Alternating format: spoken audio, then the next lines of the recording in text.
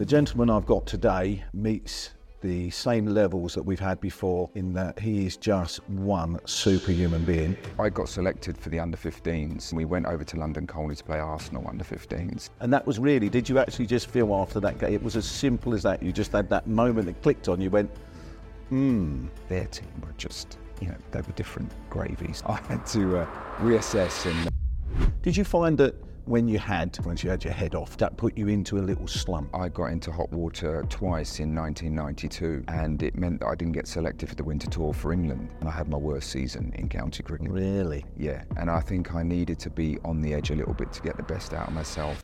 What is it with cricketers and winning Strictly Come Dancing?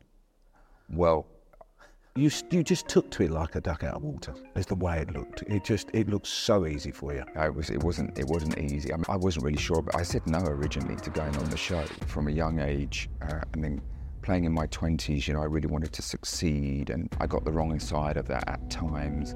Balance between being focused but relaxed was a better one. And you've got to be able to laugh at yourself, and you've got to go with the flow and be adaptable. Welcome to another episode of Blighty Talks Bricks. But it just occurred to me last night, before I introduced my guest, that we're already starting to form a little trait here. And that trait is the quality of my guests. The gentleman I've got today meets the same levels that we've had before in that he is just one superhuman being. I've been lucky to know him for a number of years now, and he's one of those guys that after you spend a little bit of time in his company, you always feel more wholesome and I always feel happier. For those of you who are watching, you'll see that I've got my retro England cricket top on back from the early 90s, and I'm not sure he would have worn a hoodie, but he certainly would have worn a shirt like this. So it gives me great pleasure to introduce my guest for today, Mark Ramprakash, MBE. Mark, welcome to Blighty Talks Bricks. Steve, good to be here. Thanks, mate. Lovely to see you. Are you well? Yeah, all good. You look thanks. well? Yeah, not too bad. Yeah. We're just going to have a chat about a few things today, and as I say, you and I have known each other for a long time. One of the things I'll touch on before we talk maybe some cricket, because I remember you being pretty good at that, maybe before we touch on Strictly Come Dancing. Somebody mentioned to me the other day that you was, and I have actually had the privilege of watching you play for the Arsenal Celebrity 11, but you were a pretty good footballer. And is it true that you were on the books of Watford? Well, I run around and kicked anything that was in my way or in front of me. I think I developed a love of cricket in the summer when I was a kid, and I developed a love of playing football as well in the winter. And that sort of went along from age, 9, 10, up until 15. And I was training a little bit with Watford at that time, 14, 15. And the people at the club who sort of looked after us were a fellow called Tom Wally, Tommy Darling, and Steve Harrison, who are, they'll be well known. Absolutely. To people Yeah, I remember all the names. Yeah. And of course, Watford were doing very well around that time. They had a fantastic team, certain John Barnes, Luther Blissett, some fantastic players. Anyway, I got selected for the under-15s, and we went over to London Colney to play Arsenal under-15s. We lost 7-0, and I was playing... You wasn't goalkeeper, was you? I was playing central defence, which probably meant I needed to concentrate a bit more on my batting. And that was really, did you actually just feel after that game, it was as simple as that, you just had that moment that clicked on, you went, Yeah, because, back then, Arsenal had some players from sort of, obviously all over the UK. They had one or two Scottish and Irish player and Welsh. Of course, now it's gone truly global, hasn't it? Yeah, around very that much age. so now. But even then, their team were just, they were different gravy. So I had to reassess. And to be honest with you, I probably had 1% more passion and joy playing cricket as well. Oh, did you? I did lean that way. But the football was great fun. I always say to the kids that I coach now, look, do other sports. The fitness, obviously, the fitness element transfers. We've got a lot of boys who play hockey now, which, the skills of using the coordination, hand, ball coordination, transfers to cricket, the multi-directional fitness of it. So, I very much encourage youngsters to play, and have a go at different sports. Well, I have to say, when I remember going to a game at St Margaret's-Bury in Hertfordshire. My son and I went to watch you play in the Arsenal Celebrity 11. And I remember you cutting in from the right wing, dropping your shoulder, cutting in from the right wing, and stonking this amazing shot, top corner. I've sent the video to Arteta because we need goal scorers at our favourite team, Arsenal. But what was interesting that day, there was a few hundred people that had paid money to come. It was a charity thing. I remember looking around and seeing a number of 10, 12 blokes all looking at each other going, wow, that bloke can play. So you obviously was very good. And I would imagine from a cricketing fan's point of view, you made the right choice in certainly going to play for England. So let's touch on the cricket situation. 52 tests, 18 one-dayers. I think it'd be fair, and I hope you don't mind this, I think it'd be fair to say that your talent was unbelievable. But you was also known to be a little bit feisty if you'd nicked the odd ball and got out on a shot that you didn't think you should have got out to. Is that true? Yeah, I mean, I think I was very driven, very ambitious. I had been from an early age. I just had that real competitive streak in me. As I progressed up through the age groups, I'd had quite a lot of success, and I got into professional cricket, and all my eggs were in one basket. I needed to make that work. I didn't really pursue education to much of a level. I signed professional for Middlesex in '87, and my first full season was '89, and there were quite high expectations of me, and I had high expectations of myself, and so I was pretty tunnel vision, committed, driven, all those things, and sometimes that would boil over in the wrong way. And looking back now, I wish I had found a better balance between being focused but relaxed. I think I found that in my 30s, but in my 20s, it certainly led me to some places where I didn't want to go. What I mean by that is, it sometimes affected teammates. I got myself in hot water in terms of disciplinary incidents and things like that. And I don't think it was good for me as a person, in terms of my mentality. I needed to be a little bit more philosophical. Sometimes in cricket, there are things that happen that are outside of your control. I mean, that probably goes for life as well. Yeah. And it's recognizing that and being able to sort of deal with it and rationalize it. And I think that perhaps the frustrations would boil up inside me, and I didn't really know how to alleviate that. And as I say, I think I found that a bit better, that balance in my 30s. So if, I don't know, examples, I mean, maybe you come in, did a few cricket bats get sort of swung around the room, or pads thrown out windows, or... Well, I didn't break any windows at Lord's, which Matt Pryor did in a test match. But yeah, certainly, a few bats got thrown around in shower rooms and things like that. And I think my teammates would sort of vacate the dressing room if I'd Ramps is on his way back, clear the room. Yeah, and which is not good. I don't want to be, known for that or associated with that. And certainly now, with my experience when I'm coaching kids, you're trying to help them understand, the ups and downs of the game and being able to cope with that. Because, as I say, it's so much better for you as a person if you can kind of calmly deal with that. Yeah. I mean, listen, I've done it. I mean, I mentioned a few podcasts ago where I've lost my temper and my language has been choice, and I look back, but I think that without the passion, I mean, you just sat there, and there's lots of reasons you got to the top of the game because of that ambition, that desire.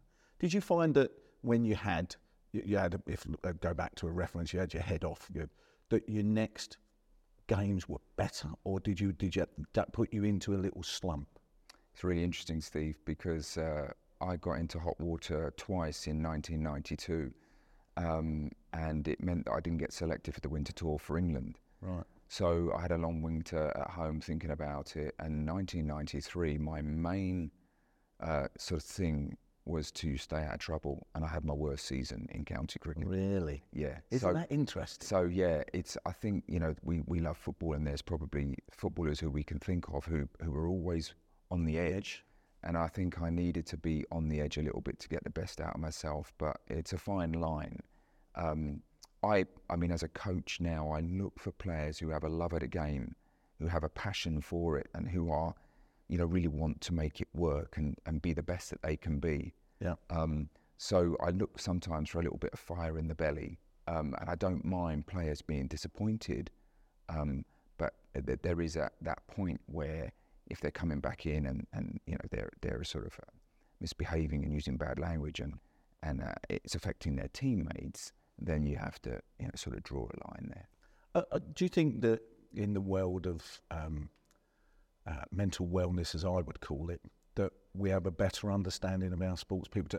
I mean, particularly cricket. I mean, I look at cricket and I had no ability at all in cricket. I mean, I was a wicket keeper and my nickname was Teflon. It came to me and nothing stuck at all. But if we look at the world of cricket today, is there a better understanding of the emotional side of cricketers? I mean, you go away on international. I mean, I remember you and I talking at a football match we was at one day where we talked about if you was involved in all aspects of cricket, one day, test match, etc., you were not going to spend much time at home. You were going to be away for a long time, which maybe as a young man is okay.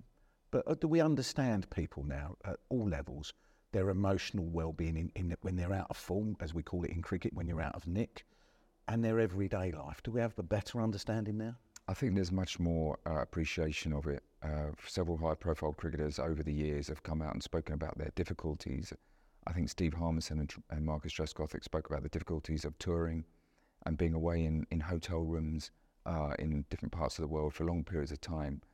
And of course, the supporters, it may be tricky to understand that because they see the glamorous side of, well-paid, go away, sunny climate and playing cricket. What a great life. And of course, yes, that's all the positives. But these individuals have spoken about the expectation, the fact that, performances, if you don't perform, it's very public. People know that you're struggling. Yeah. You can get asked about it in press conferences. So there's a lot of pressure that comes with that. I think particularly you mentioned when the players get to a certain age and they may be married or they have young children, again, that's accentuated those pressures and the difficulties and the challenges of touring have been highlighted by those guys. Of course, Ben Stokes. I watched the that was really fascinating, and I think COVID. I remember attending some matches as part of the media, some test matches through COVID, and the players, of course, were isolated for quite long periods of time. Although, and they were off at, say, Old Trafford and the ground down at Hampshire, and they were staying on site, and they had to stay in these bubbles, and that was difficult. So I think since then, England have been pretty good actually at rotating players, looking at their schedules individually, particularly those who play all formats. You mentioned test matches, T20s, 50 over.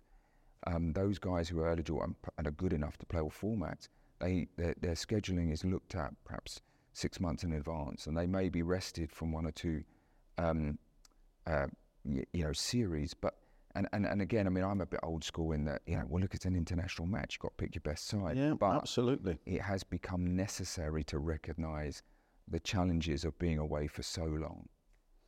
And I think that is one of the things that we touch on Blighty Talks Bricks is about mental wellness. I mean, you mentioned the word COVID. I mean, I'm now aware, I've tried to rationalise this into the fact that I'm older, but since COVID, I know of more situations and some people that have actually taken their lives.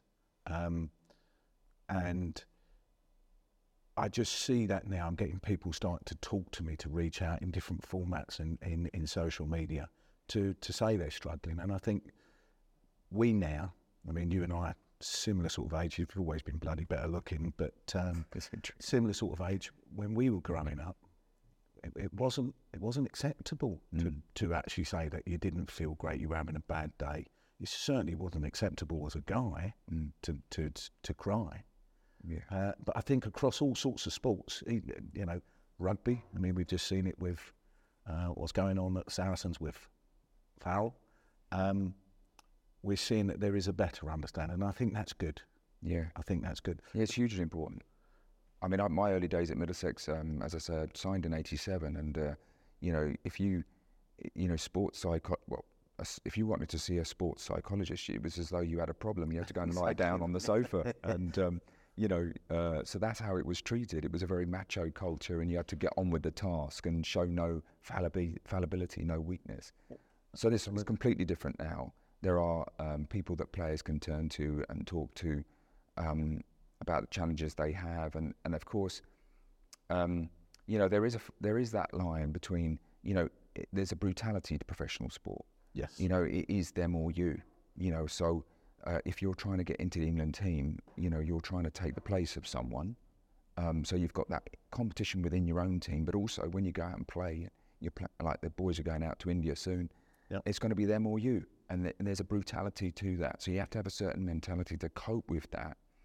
But then you look at these outside pressures now, which they're much more tolerant of and understanding of, where the touring, the staying away from families, they get the families out quite regularly now, and so I think players are very well supported now, and that but it's an evolving area. And do you think, if we go back, if you'd had that kind of support, and I'm going to move on to say it in a moment, where I knew you just before you went into Strictly, and I knew you when you came out of Strictly, and I personally, it's my own personal feeling, I felt that your confidence had grown, just your self-confidence. If you'd had maybe more support and that era back, if we go back in the day, and that would be the same for your opposition as well, that your performance levels would have been higher? It was a different environment when I played for England in the 90s. It was very if you played a test match, you'd say goodbye to everyone at the end of the game, unsure whether you'd be seeing them next week. It was as brutal as that, was it? Yeah, selection. I mean, I think the biggest thing that's changed is continuity of selection. Yeah. So they've given the players, by playing them, given them a bit more of a run in the side, they've given the players more confidence to feel that the emphasis is on England matches, and we're preparing for a series, say, against Australia, and that's the focus, rather than when I was playing, it was more, well, you play for your county, and if you were lucky enough, you get picked for the odd test match, and but you weren't sure how long that was going to last. In the 90s, you had to take your opportunity. So I was in and out of the side a lot because I didn't grasp the opportunity. I think I had quite a tough initiation, and as a result, my confidence was affected, and my belief that I could play at that level. So it was a real tough thing for me, and it took me 7 years after I made my debut. It took me 7 years to reach that milestone of getting 100 for my country, which was a hugely proud moment. But I'd been through so many ups and downs with that. But finally, I managed to get there. Was that your Barbados test? Yes. Well, it's quite interesting. I was at the gym the other day, and there was a friend of mine who follows Pip Edwards, who follows the Barmy Army, and I mentioned I was seeing you, and he said, I was in Barbados with 154, was it 150 something? And was it 7 years in the making? Yeah, that's right. And I've been through so much ups and downs. And as I say, I came towards, I played for my county where I was secure and happy and knew the environment, and I'd get thrown out into that international arena with big crowds, 28, 30,000. The media were all there on the morning of a game. I mean, it was, every Tom, Dick and Harry had an opinion on how you were playing. It was a very different feel to it all. And actually, as a kid, I went into it quite naive and didn't really understand it and felt fine. But the longer I didn't make an impact and establish myself. Well, you did make an impact, but the impact because of you were just one talented cricketer. But I didn't quite manage to establish myself. I think that's the thing and so whereas at the county level, I knew that I was in the side and you could have one or two quiet matches and that wasn't an issue. I think with the spotlight on the international side and the fact that they would chop and change the team quite a lot, I found that tricky to deal with. Now, people like I played with Alex Stewart, he would be, look, you've got to try and grab your opportunity, obviously. Alan Knott said to me once, you've got to play every game as though it's your last and give it everything. I struggled with that. Some players, it was a culture that was a culture that they knew. It was, but someone like a Johnny Bairstow, he will actively try and go out and prove people wrong. Yeah, if they're he likes that, doesn't he? If they're giving him criticism, but I was a different person there, and I wanted to feel that security of, right, you're in, you're backed, and you've got a few games to play. So it was a different environment, of course, completely different now, and I think that the players who get into that England environment are benefiting hugely from the continuity of selection. When you was playing, maybe even county stuff at Middlesex, was there a great team unity with Middlesex in England? Did you? I always look at a team, and we will see it when we talk about our Arsenal legends, but of where you're all together. I always, as an England cricket fan, felt that without media, without cameras, without the knowledge that's out there today, that there was cliques.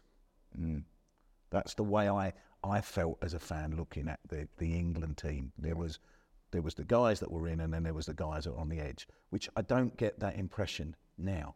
And maybe you can tell me now because of your role that you've had in previous years in terms of being a batting coach for England. Yeah. Well, look, I'm loving your shirt there, that retro shirt. I actually was at the '92 World Cup. I did research that. And it takes me back because, we didn't even have the same colour helmets. We had to buy your own helmet. You're joking? Yeah. So I remember like my debut in '91 when, Graham Hick walked out with a white helmet. Yes. I happened to have a blue helmet because Middlesex were blue, but Graham Gooch, the captain of England, was wearing a white helmet. So we didn't even have our, everyone have the same sort of hat and the same. The cap, the putting on the shirt, the Australians talk about putting on the bag. I agree. I mean, could you imagine them going out with a green hat, a blue hat, and a white hat? So we were disjointed, and there wasn't that team feel. And like I say, you could start the first test of the summer, but you might not make the third match of the series. You had to try and take your opportunity, and I'm all for that. But equally, there were players of a really good calibre who perhaps needed a little bit longer to settle into the side. Now, that's changed hugely. We had the central contracts come in around about 2000, 2001. What that meant is that you were contracted to the ECB, so they picked 12 players, and you were contracted for the summer. And I remember that gave them a much better emphasis on looking forward to the challenges of the touring sides that were coming over that summer. Yeah. And there was much more of a feel that the practice and preparation were targeted towards playing against those opposition. So as a group, they came together and there was a much better team feel. That's just grown. And I mean, obviously at the moment, there's been so much said about Ben Stokes as a captain, but one thing he's done is he's backed his players in public.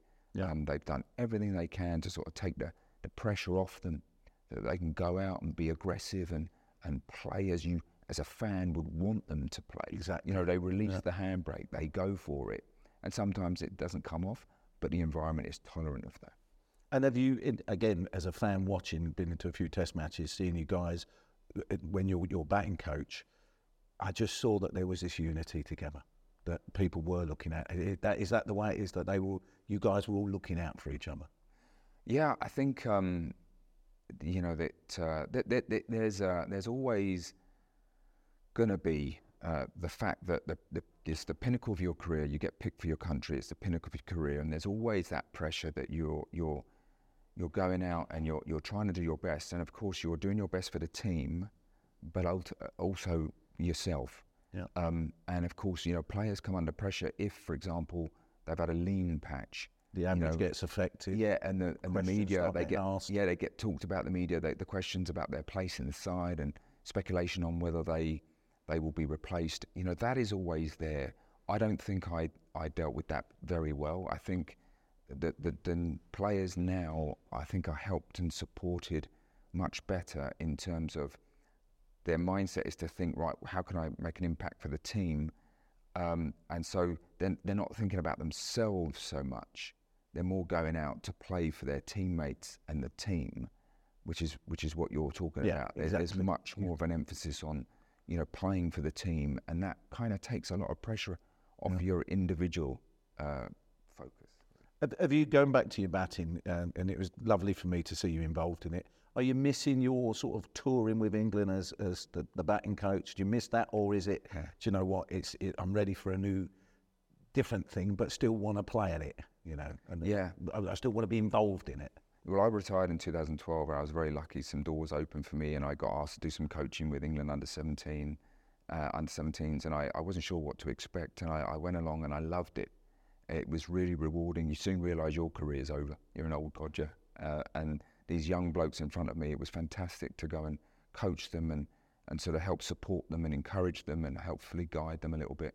So I went into coaching. I wasn't sure that I wanted to be a coach, but I went into coaching, really enjoyed it, worked for the ECB for 5.5 years.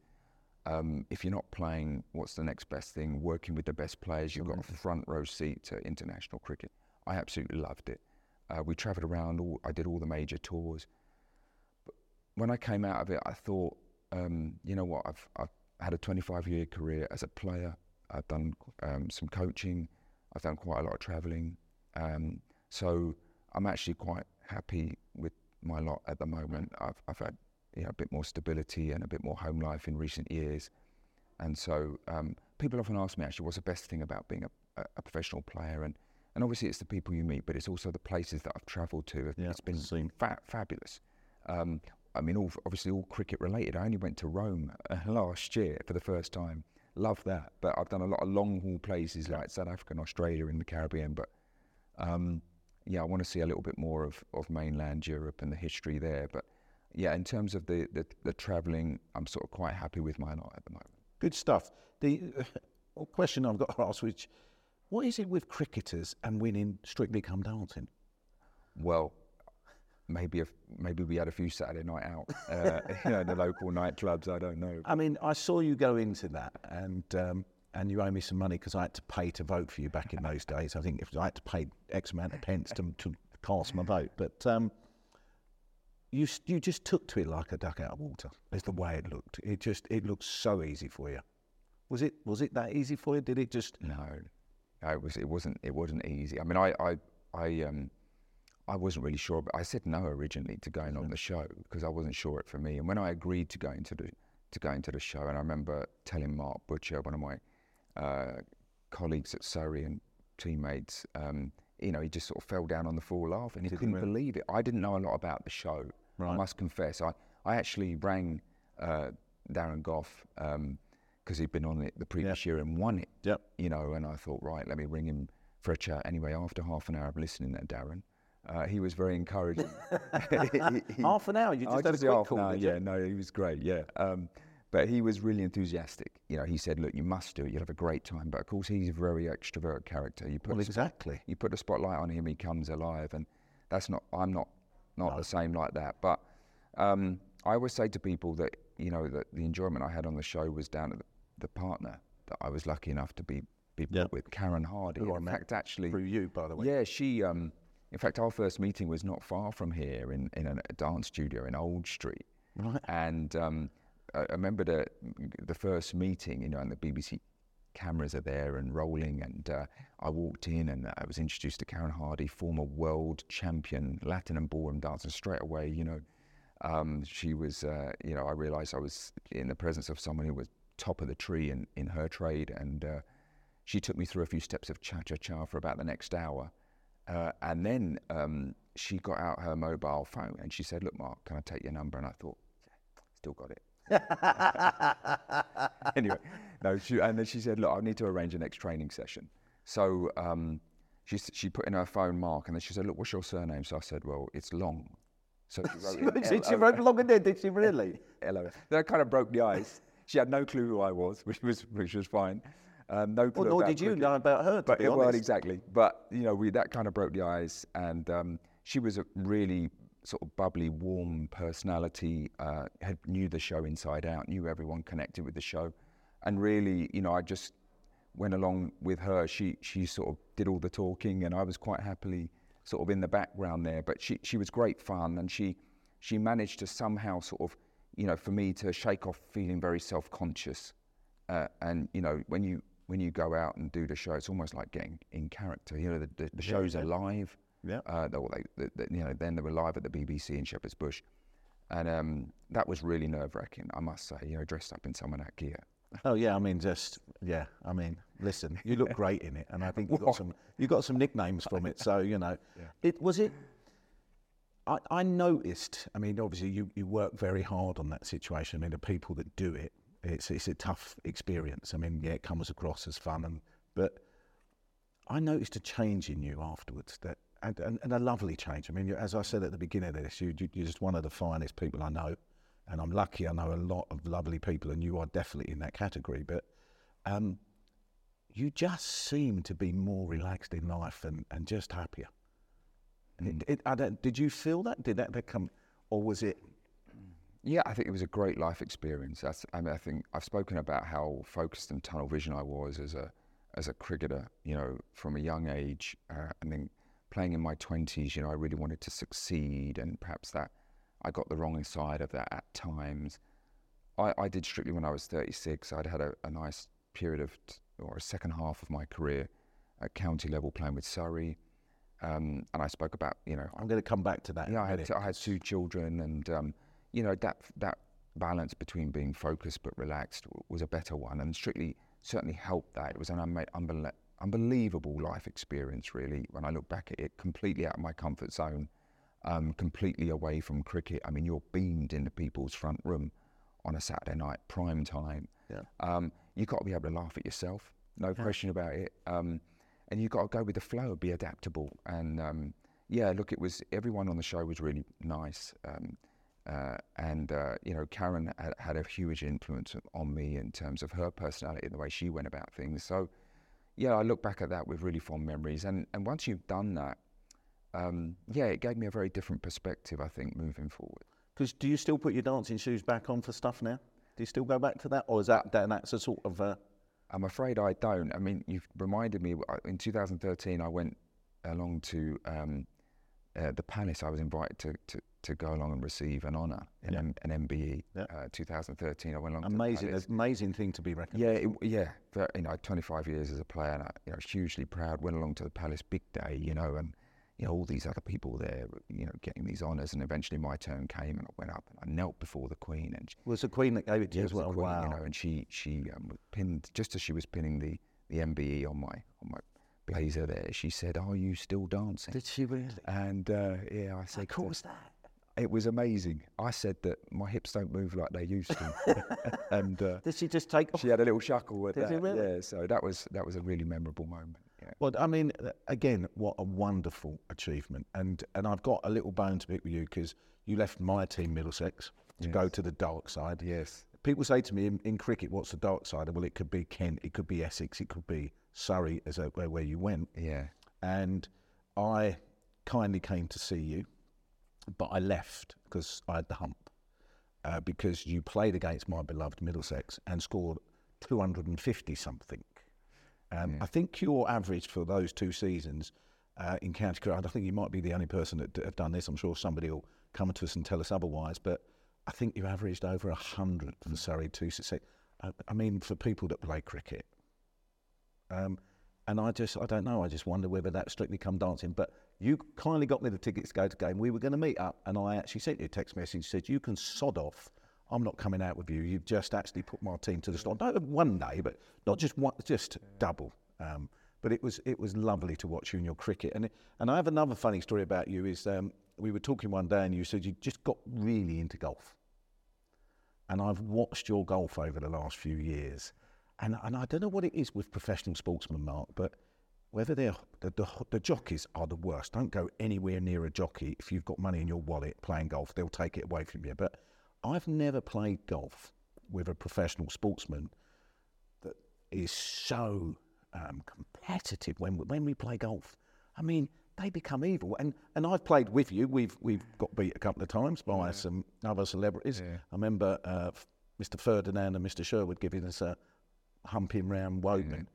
But I played with you, Tom, and your competitive edge in golf comes through. I mean, especially in the beginning, I could see you getting so frustrated. And golf is a frustrating game. Yeah, I think I must be just getting to that age, and I've taken up golf. It's kind of replaced cricket, actually. That love of batting and that pursuit of mastery, at something. And that was my focus for so long. And then as I've actually took up golf when I became a coach, because I was hanging around with some other coaches, and when we were touring to all these lovely places. Got great golf courses. Once we finished training and we'd go off and, they'd ring up and say, "Oh, the England team are coming along," and they go, "Yeah, coming along," and the coaches would tag along at the end. And so I got to learn a bit more about the game and appreciate it a bit more. I never really understood it when I was playing cricket. So that's been my focus now, and I've loved the battle really of trying to be a bit more. It's a battle. Trying to be a bit more consistent, understanding all the facets of the game. I watch it on the TV. I actually went to the Open, which was such a big thrill last year. I'd never been to a professional tournament, so I went to the Open at Royal Liverpool. Wonderful to see all these world-class players at the top of their game, and so that's a new love for me. But it's a very social thing. It's a great social environment. It does love it, and it's been lovely for me to come on a little bit of your golfing journey, to play with you. As every time you come back, I think, oh, your swing looks a bit better as we're even at all. Oh yeah, and I just know that you're just a naturally talented sportsman, but you've got to put the effort in, and that's clearly what you do. I like to do that. I like to, put if you put a bit of effort in, hopefully you get the reward. Like I say, better understanding the game. And I mentioned about the social thing. I mean, look, I got invited by Jimmy Tarbuck when he was on. We did the Strictly thing in 2006, okay. And he then invited me to a charity golf day, and I'm involved with the charity. It's called the Variety Golf, which I'm a member of as well. Yeah, and they have some wonderful days. The best part of the day, we play some wonderful golf courses, and we have some lovely lunches. But the best part of the day is they raise money for disadvantaged kids and for schools that need support. And they raise money and get these minibuses that allows the kids to move around and have trips, maybe off to the seaside or off to a local leisure centre or wherever. And sometimes the kids turn up, and the delight and the look in their eye when they see they've got this new bus that's going to change their life, fabulous. So I'm really delighted to be still involved with the Variety. I was captain, I think in 2017. They have a lot of ex-sports people involved. Well, I was just going to say, I mean, obviously, I'm a member of the same society. Jamie Little does an amazing job. He does, and that should be certainly sort of marked up. But again, I always love this about the celebrities in all sports, dance, music. For the Variety Club, they give so much time and effort as you do. I know you're an amazing person for giving up your time, because I go to a number of events and you're there, and again, it's an unfair rap that British sports stars get. Yeah, they never get the kudos and the credit that they give up their time, which they're all busy doing things. They give up their time. They also, lots of them, give different ways to charities, and I know that you're a big supporter of lots of charities, and I know that you get a lot of respect from that. There are people, but it's lovely. There's a lovely camaraderie. I think I think cricketers and rugby players have always been more accessible than the top footballers, purely because the money, really, the commercial thing. But I think footballers and rugby players have been very aware of playing in sponsors days and golf days and things like that. What I must say about football, though, that the Variety is very well supported by football. Sir Trevor Brooking goes. I think we've got. Well, I think Dave Besson's captain this year. Captain, So Steve Coppell is there. So there are lots of ex-footballers who support the Variety charity, and as I say, you go along. You're playing these wonderful golf courses. You play with three people that you've probably not met before. But have a nice walk round, nice laugh, make conversation. And then you see the end of it, that when the buses are presented and the kids come. Just levels it out, doesn't fabulous. It? Yeah. And talking about levelling out, just before we wrap up, just you and I are both big Arsenal fans, big Gooners. Have you got any opinion on the Mr. Arteta's goalkeeping shenanigans, as I would call it? Yeah. Well, what's your view on that? Well, look, I think he's done a wonderful job and is doing a wonderful job. He's galvanised the club in so many different ways, and the culture of the club seems different now, and everyone's seems very upbeat and have got a good direction, and they're all pulling together, which wasn't the case necessarily Very before. true. Things have got a bit stale, perhaps. So he's got a lot of things right. I thought the signing of Declan Rice has been unbelievable. What a young Seems man cheap he is. now, doesn't it? What a leader he is. He's been fabulous. Arteta has galvanised the club, you're right. He's pulled it all together. I'm not sure that his statements helped with that when he was talking about he fancies substituting a goalkeeper. And that really brings me back to when I started this conversation to say that every time, and I mean this 100%, every time I'm in your company, you always leave me in a happier place. And it's been an absolute pleasure, and I appreciate you're busy. It's been a pleasure for me to just sit here and chat a few things over. I could sit and talk to you all day long. I look forward to seeing you on the links soon. You're going to be my partner, because I'm definitely not playing against you. But Mark Ramprakash, MBE, the most talented cricketer I have personally seen play a number of times. You represented England with a passion and a love. You're a legend at Middlesex, and I'm sure they still think very highly of you at Surrey. But to Mark, pleasure. Thank you very much for coming on. Safe travels. To all the listeners of and watchers of Blighty Talks Bricks, no, none of you are having this. I'm keeping this. This is mine. Mark, thanks very much. Thanks so much, Steve. Really enjoyed it.